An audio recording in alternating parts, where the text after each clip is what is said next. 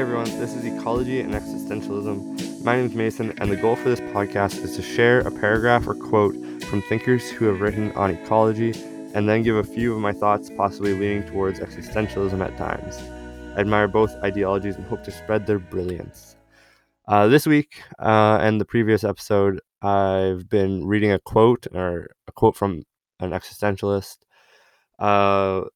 This episode is going to be one from Jean-Paul Sartre. I've read a little bit of his history, and he's pretty interesting. Lots of really good videos on YouTube about him and his thinking. So here's one of his quotes. And if you're new, I'm going to leave a little bit of time after the quote for you to just reflect on it and think a little bit. It won't be too long, so just hang in there. Man is condemned to be free because once thrown into the world, he is responsible for everything he does. It is up to you to give life a meaning. Jean-Paul Sartre.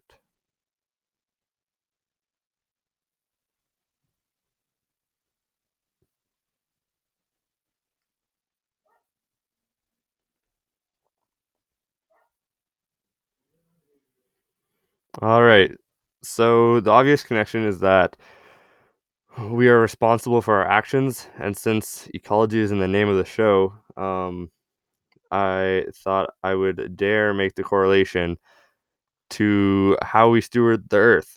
Um, I know some of you might be disagreeing or thinking that I'm taking it out of context. I don't claim to be prolific or amazing at interpreting a lot of these quotes. I'm sure there's much more brilliant people who have taken the time to think about what these quotes mean and maybe their application to our day-to-day life in regards to other philosophy genres. Um, so yeah, immediately I think of what we buy, what we eat, or how we function day to day. Our choices matter, and so each one sets us up to make another one in a similar manner. I I can't help but think like in order to get into a habit, we have to practice, and after a certain amount of practicing, it just becomes routine, right?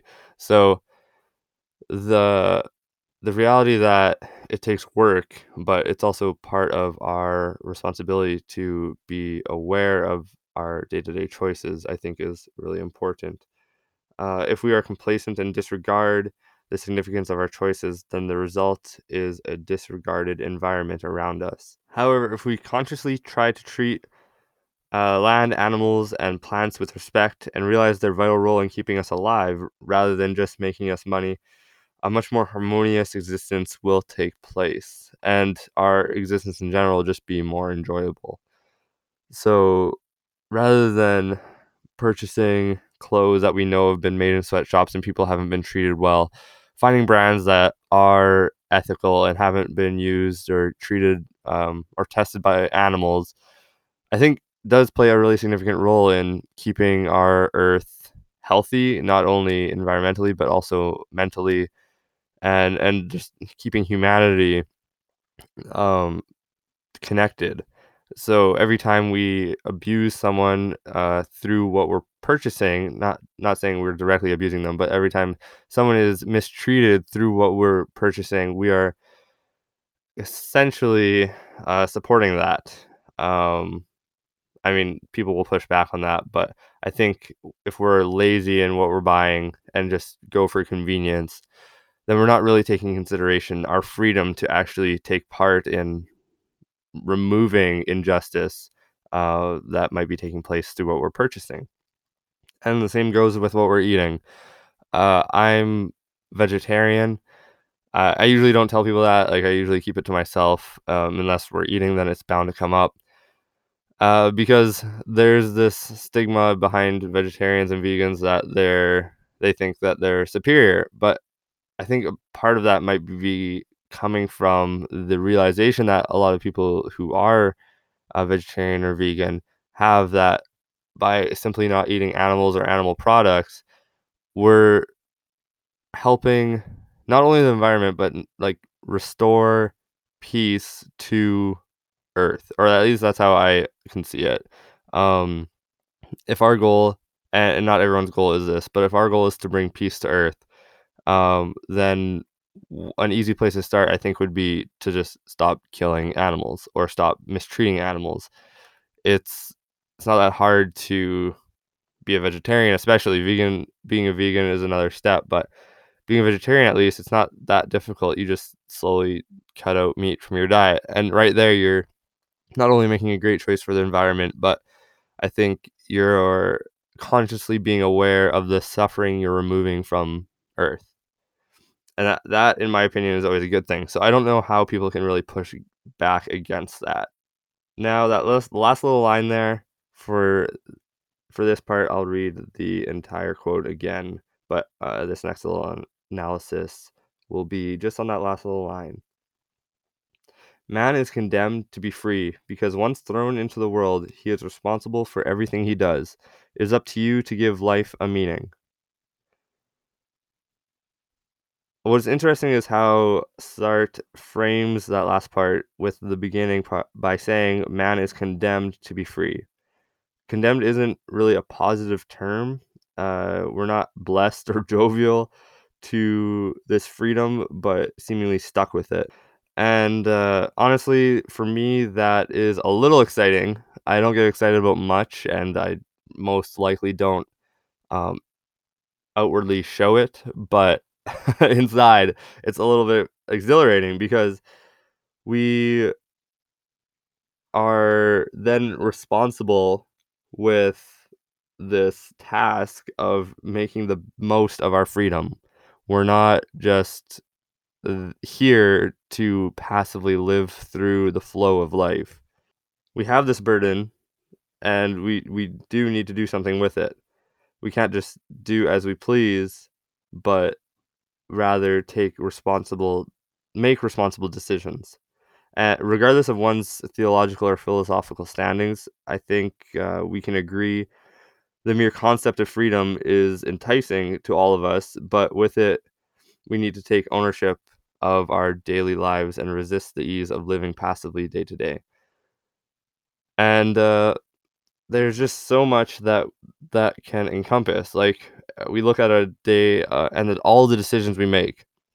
Each one of these, I think, has a little bit of significance because when we're repeating these decisions, it just becomes easier and easier to make the same ones.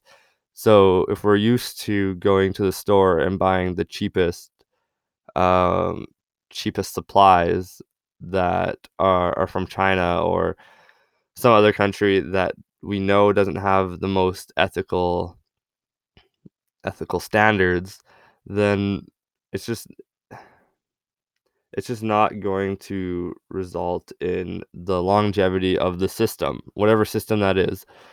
We're not going to be able to look back and say we were responsible when it came to how we manufactured our clothes, and how we took part in fast fashion, where these huge um, companies are producing this immense amount of clothes to get into their stores, and then every week or month or however often they're just throwing them away.